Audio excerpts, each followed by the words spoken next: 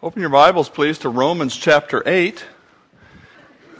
Yesterday, I had the privilege of speaking to a group of Christian police officers that get together about once a month and have breakfast and listen to God's Word and hear what each other are doing. And this is the first time I was there yesterday, and had to be there at 7:30 in the morning. And my wife and I had to do something with transferring the cars, which is another story that doesn't matter. But so we're going together, and she has this brochure for the Grizzly tent sale. Now, how many of you know what Grizzly Tools is? Which was started at 8 o'clock yesterday morning. And she said, I can tell it's going to be a short sermon today, because you're going to be wanting to be off to the Grizzly Tool sale. And not even the Grizzly Tool sale can make me preach a short sermon. But I did get to Grizzly, and I got a great deal on a table saw. Needs a little bit of work, but I paid less than half price. So I am thrilled about getting a bargain. I love a good deal. I love Costco. Love to get a good deal wherever I can. I haven't got into Craigslist yet, but boy, you can get some good deals on Craigslist. I think we sold our church bus off the Craigslist, didn't we? Good deals. I want to talk to you about what I think is the greatest deal in the world. And that is what a great deal salvation is. What a great deal it is to know God personally. Follow, please, as I read from Romans 8, verses 31 to 39. Romans 8:31. What shall we say then to these things? If God is for us, who can be against us? He who did not spare his own son, but delivered him up for us all, how shall he not with him also freely give us all things? Who shall bring a charge against God's elect? It is God who justifies. Who is he that condemns? It is Christ who died, and furthermore is also risen, who is even at the right hand of God, who also makes intercession for us. Who shall separate us from the love of Christ? Shall tribulation or distress or persecution or famine or nakedness or peril or sword? As it is written, for your sake we are killed all day long. We are accounted as sheep for the slaughter. Yet in all these things we are more than conquerors through him who loved us. For I am persuaded that neither death, nor life, nor angels, nor principalities, nor powers, nor things present, nor things to come, nor height, nor depth, nor any other created thing shall be able to separate us from the love of God, which is in Christ Jesus our Lord. Being a child of God, I think, is the greatest thing in the world. And I think this passage summarizes a big piece of why it's such a great thing to be a child of God. And I just want to touch on each of these verses briefly. And the first one in verse 31 that I would like to say that it's great to be a child of God because God's love is unlimited in its power. What shall we say then to these things? If God is for us, who can be against us? The Scripture talks about God in Job 38. God talks about himself, and it says this: the Lord answered Job out of the whirlwind, and he said, who is this who darkens counsel by his words without knowledge?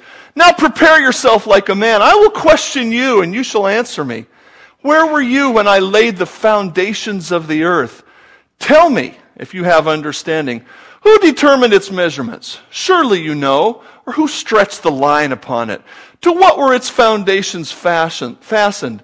Or who laid its cornerstone when the morning stars sang together and all the sons of God shouted for joy? Or who shut in the sea with doors when it burst forth and issued from the womb? When I made the clouds its garment and the thick darkness its swaddling band, when I fixed my limit for it and set bars and doors, when I said, this far you may come, but no farther, and here your proud waves must stop.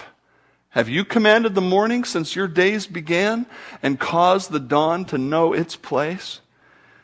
God and Job were having an ongoing dialogue about some difficulty in Job's life. And God says, Job,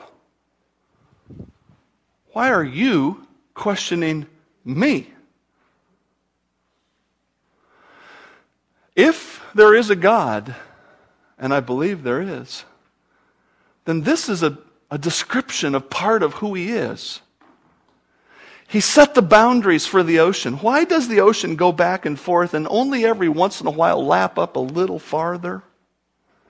Because God set the boundaries. Why does the sun come up and go down? Because God made it so. And God is able to do all of that. And Romans 8 tells us that God is on our side. That God is on our side. We are not alone. Sue and I have started a remodel in one of our bathrooms in our home. And I'm excited because for the first time I have skilled help. Now, my wife helps, kind of. She picks out everything and tells me what to do. She's management, I'm labor. I know my place when it comes to remodeling. But now we have our daughter who is a trained interior designer, and she whipped up this diagram of this thing, and I went, wow, that looks cool. And her husband used to be a cabinet maker, and he said, yeah, I can do this and that. I said, yeah, do it! It's great to have good help. If you know God as your Father, if you've believed in Christ as your Savior, God is your help. The God of the universe, the God who keeps this thing spinning day after day, the God who keeps gravity holding us to the earth, that God is your help. You're not alone. God doesn't save us through faith in Christ and then sit back and say, wow, I wonder what's going to happen today. God is our help. What a wonderful thing. Not only is God's love unlimited, but God's love is extravagant in His generosity. Look at verse 32 of Romans 8. He's talking in this whole context about people who would accuse, and part of who he's talking about, we'll get to in a minute, is Satan himself, who would try to derail us. And so he talks back and forth about God and these other detractors. In verse 32, verse 31 is the question, if God is for us, who can be against us? And part of the answer starts in verse 32. He who did not spare His own Son, but delivered Him up for us all, how shall He not with Him also give us freely all things? God's love is so extravagant that He didn't even hold back on His own Son. The book of Isaiah talks about this when it says, yet it pleased the Lord, or it pleased God the Father, to bruise Jesus Christ. He has put Him to grief. When you make His soul an offering for sin, He shall see His seed, He shall prolong His days, and the pleasure of the Lord shall prosper in His hand. He shall see the labor of His soul and be satisfied. By His knowledge my righteous servant shall justify many, for he shall bear their iniquities. This whole passage of Isaiah 53 talks about Jesus, and it says that when Jesus was on the cross, that what He was doing there was taking our sin upon Him, and God was punishing Him instead of punishing us. He was our substitute. He died in our place. He took punishment for us. And the extravagance of God's love is seen in the fact that instead of God looking at you and saying, you are going to burn in hell for your sin, He said, my Son, Jesus Christ, the Son of God, He will die on the cross, and He will be able to take the punishment for sin, and I will heap all of my wrath for sin upon Him. That's extravagant love. Would I give my son to be killed for your survival?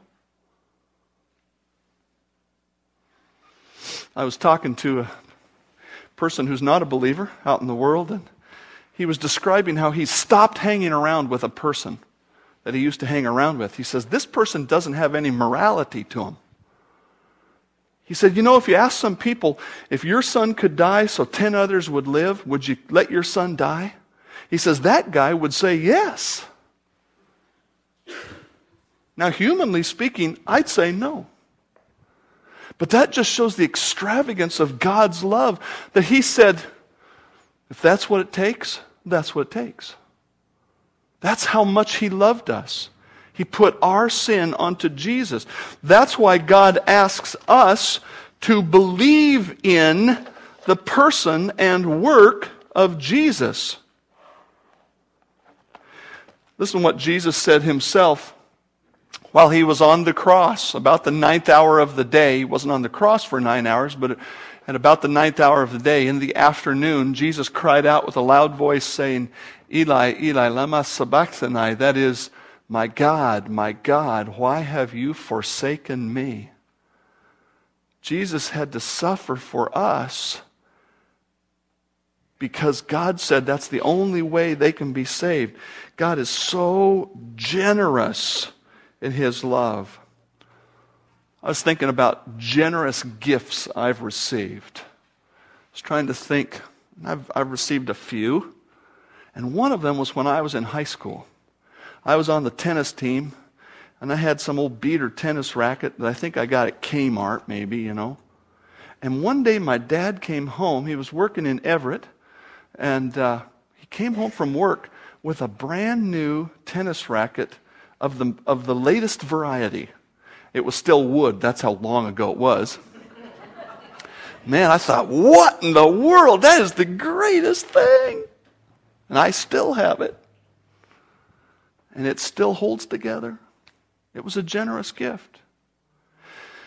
How much more generous is God to let His Son die for you? Really, really generous. Really generous. God is extravagant in His love. Thirdly, God's love provides the ultimate security. Look at Romans 8:33. What shall we, or who shall bring a charge against God's elect? The word elect means chosen, and the Scripture teaches us that God works in our hearts and helps us come to faith in Him, and that's the process of election or of choosing. Somehow He reaches down. We heard about different ways that God has worked in these three folks' lives today, that different people reached out to them, and God used that to bring them to Himself. And He says, who can bring a charge against God's chosen people? He says right after it, it's God that justifies. So if God's the one who knows about their sin, then who else can come along and try to cause them to lose their salvation? Well, the book of Revelation talks about the person of Satan, as I mentioned a moment ago. And you might be interested to know how he spends his time. I don't know if you've ever considered that. I know we have a lot of movies and a lot of weird ideology around the world, but this scripture tells us how he spends a lot of his time. So the dragon was cast out, that serpent of old called the devil and Satan, who deceives the whole world. He was cast to the earth, and his angels were cast out with him. So we see that part of his time is spent deceiving the world, wants people to think that they're on their way to heaven, even though they haven't put their faith in Christ. But listen to this. Then I heard a loud voice saying in heaven, now salvation and strength in the kingdom of our God and the power of His Christ have come. For the accuser of our brethren, who accused them before God day and night, he has been cast down. Satan spends time accusing you to God if you're a Christian. He goes up to God and says, God, did you see what Dave Lunsford did right there? That's not what a Christian does. He tries to get me in trouble with God. He's called the enemy of our souls. You will most likely never see him. He will never talk to you. He may never be around you personally. But in heaven, he spends his time accusing you before God. Now look at Romans 8:33 again. Who can bring a charge against God's chosen ones? Who can do that? Satan tries to do that, but here's the great truth. He says at the end of the verse, it's God who justifies, or it's God who makes righteous. So the truth is this, God knew about your sin when you came to faith in Christ. Is He surprised that you're a sinner? Oh my goodness, Dave did something wrong. No. He knew all about my sin, and yet He still gave me salvation when I put my faith in Christ. So is He surprised now when I sin? Oh my goodness, I thought He was done with that when He accepted Christ. No, He's not surprised by that. And when Satan comes along and tries to say, look, he's a sinner, God goes, I know all about that. Now, is that an excuse to sin? No, it is not. Other Scripture talks about that. Scripture talks about the fact that if I'm really born again, I will be working to stop sinning day by day as I grow to be more like Christ day by day.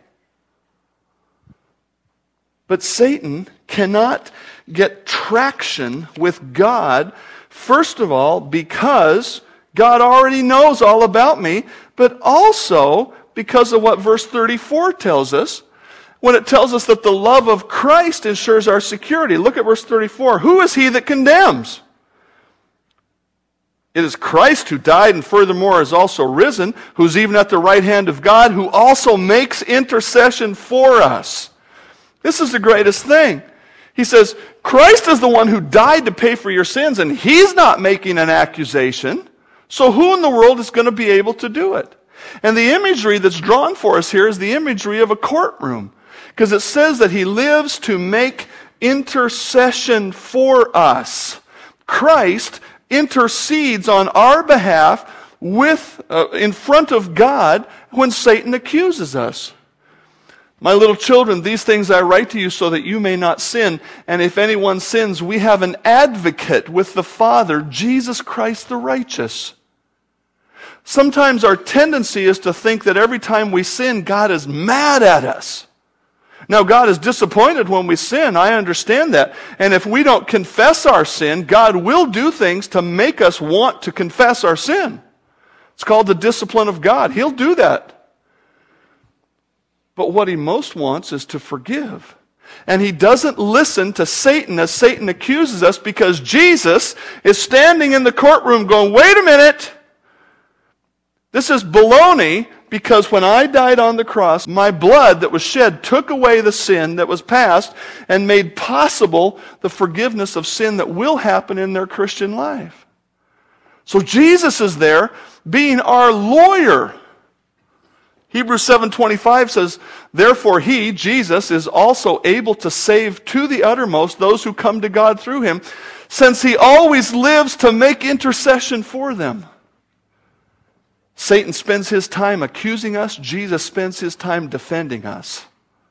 He is our lawyer in heaven. The word advocate is the Greek word that would essentially translate it as lawyer for us.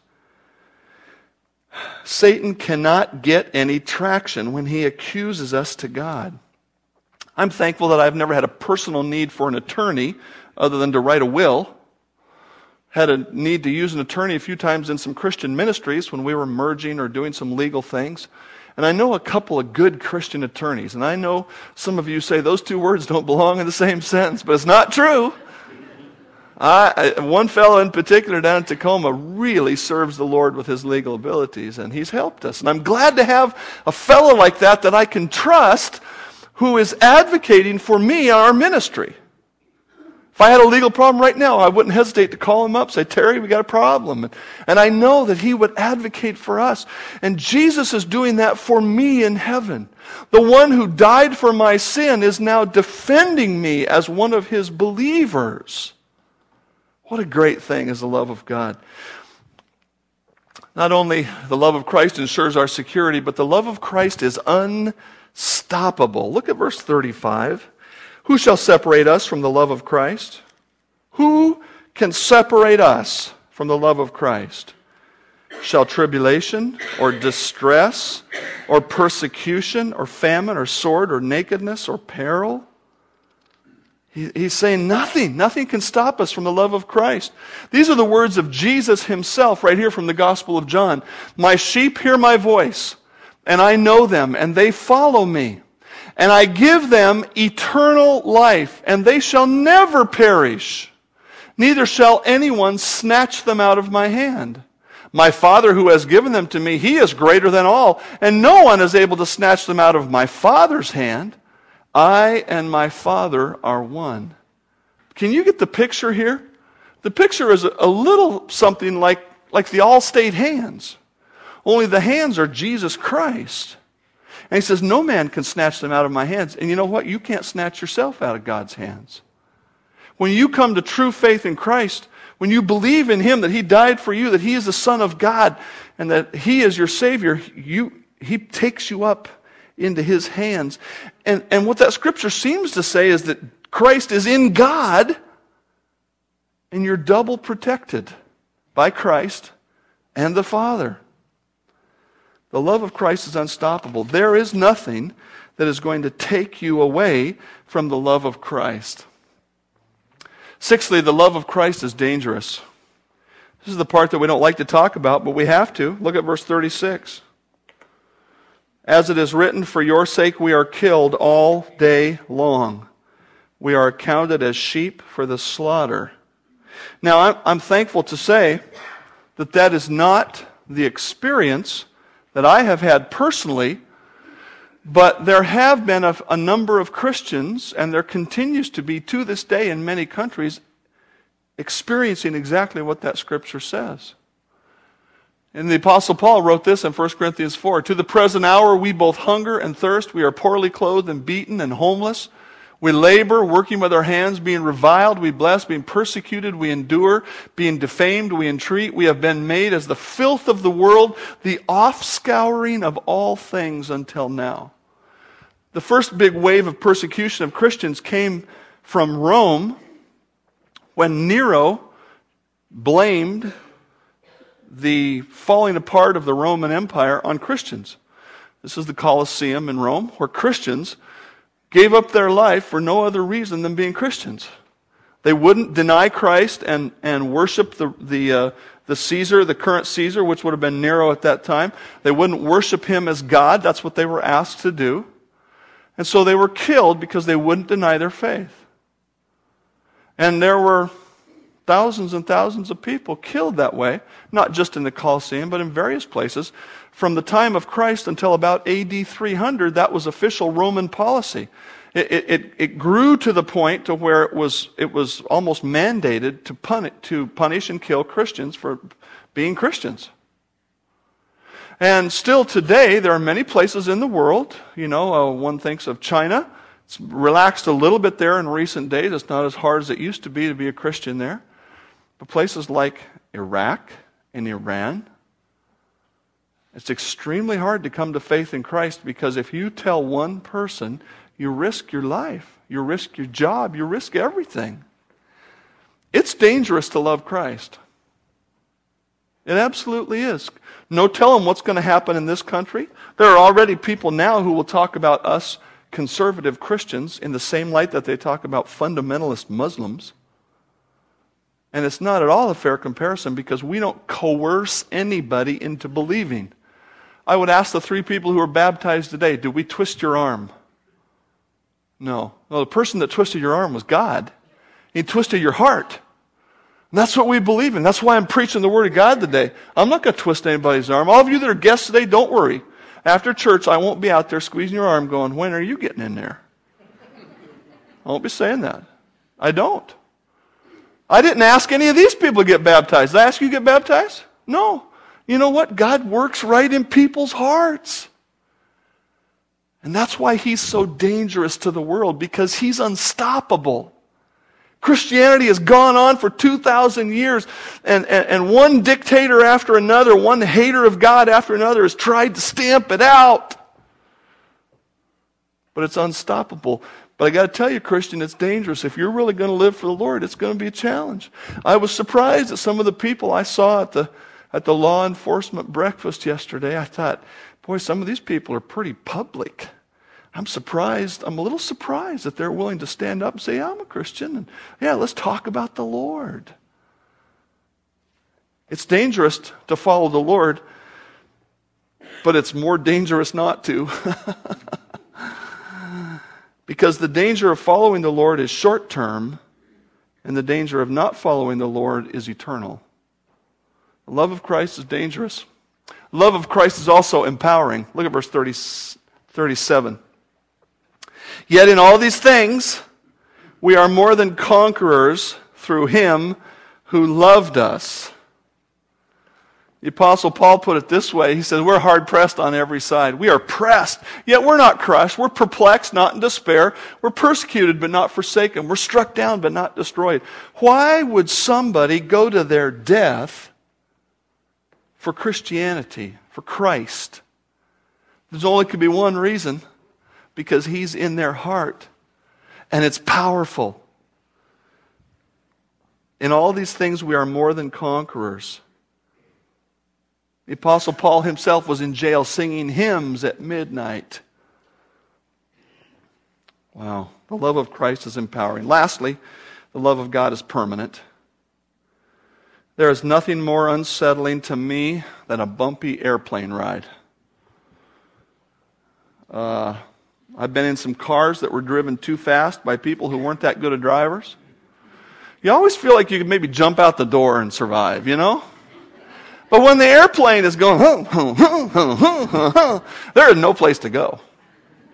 Because they do not provide parachutes. Your seat will act as a flotation device in the cause of a crash, but your seat back will not be a parachute. And man, it's just, you know. And it's so great to land. The last few flights I've taken all seem to have a period of carnival atmosphere in them. They don't have to tell me to put the seatbelt on. Of course I'm going to put the seatbelt on. Do you know what the Scripture tells us about the love of God? It tells us that no matter what forces attack you, no matter how scary life gets, no matter how bumpy the ride gets, you are safe in God's love. I am persuaded that neither death nor life, nor angels, nor principalities, nor powers, nor things present, nor things to come, nor height, nor depth, nor any other created thing shall be able to separate us from the love of God. You are safe in God's love. What a wonderful, incredible blessing that is for us. Tremendous article in the paper this week called Memories of D-Day.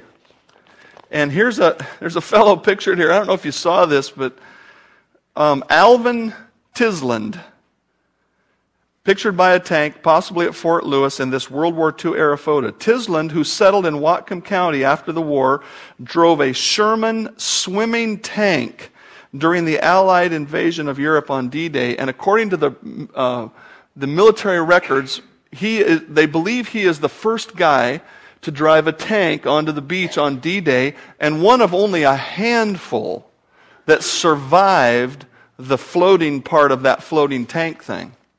They let him off. Their plan was to let him off 4 miles offshore. And they were going to drive ashore. Obviously, they wanted to protect the ships. Maybe a tank can't be seen as well in that day as something else. And I think out of 32 in his group, 2 of them made it. You know. And he survived. And his tank survived. I mean, the miracle of miracles and horror of horrors, some of the things that he had to do. But here's the part that was just so poignant to me. At some point, he was talking with one of his grandchildren, and they said, "Would you like to go back to Europe?" And he said, "Yeah, I'd like to go back." So they went back and went to Normandy and all of that. And while at the American Military Cemetery overlooking Omaha Beach, Tisland began talking to another elderly veteran. Nearby, a Belgian girl, a girl from Belgium, about 9 years old, left her family and approached the 2 men. She reached up and grabbed one of their jackets. When they looked down to see what she wanted, she extended her hand and said, "Thank you." She said, "Thank you." She knew that her freedom was bought at the price of their service. As great as that service was, the service that Christ rendered to us is greater. He has made possible the salvation of your eternal soul. And I want to know if you've said thank you. Jesus said, here's how you say thank you. If you love me, keep my commandments. And this is His commandment, that we should believe on the name of His Son, Jesus Christ, and love one another as He gave us commandment. You may have known about God, you may have known about Jesus, you may have known about the cross, but the question I want to ask you today is, have you ever looked at that tremendous sacrifice that Christ made and that God made for you, and the tremendous love poured out through that, and said thank you in the way that God wants you to say it? And that way is to say, I believe in Jesus Christ as my Savior. When you put faith in Christ, you're saying thank you to God. You're accepting His gift. And if you're a Christian today,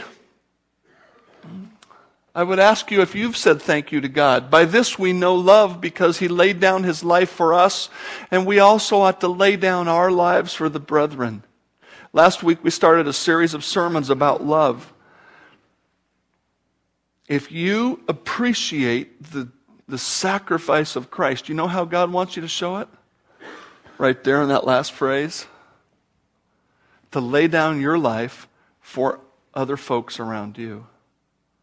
That's how you say thank you to God. It's wonderful to sing praise songs like we do. I love it. I love to say thank you, God, for saving my soul, and we need to do that. But that's not where the worship ends. That's not where the appreciation ends. It starts there, and it works out to where we are working to be like Christ, to love one another out of a heart of respect and admiration and appreciation for what He's done for us. Heavenly Father, thank you for my salvation. Thank you, Jesus, for going to the cross for me.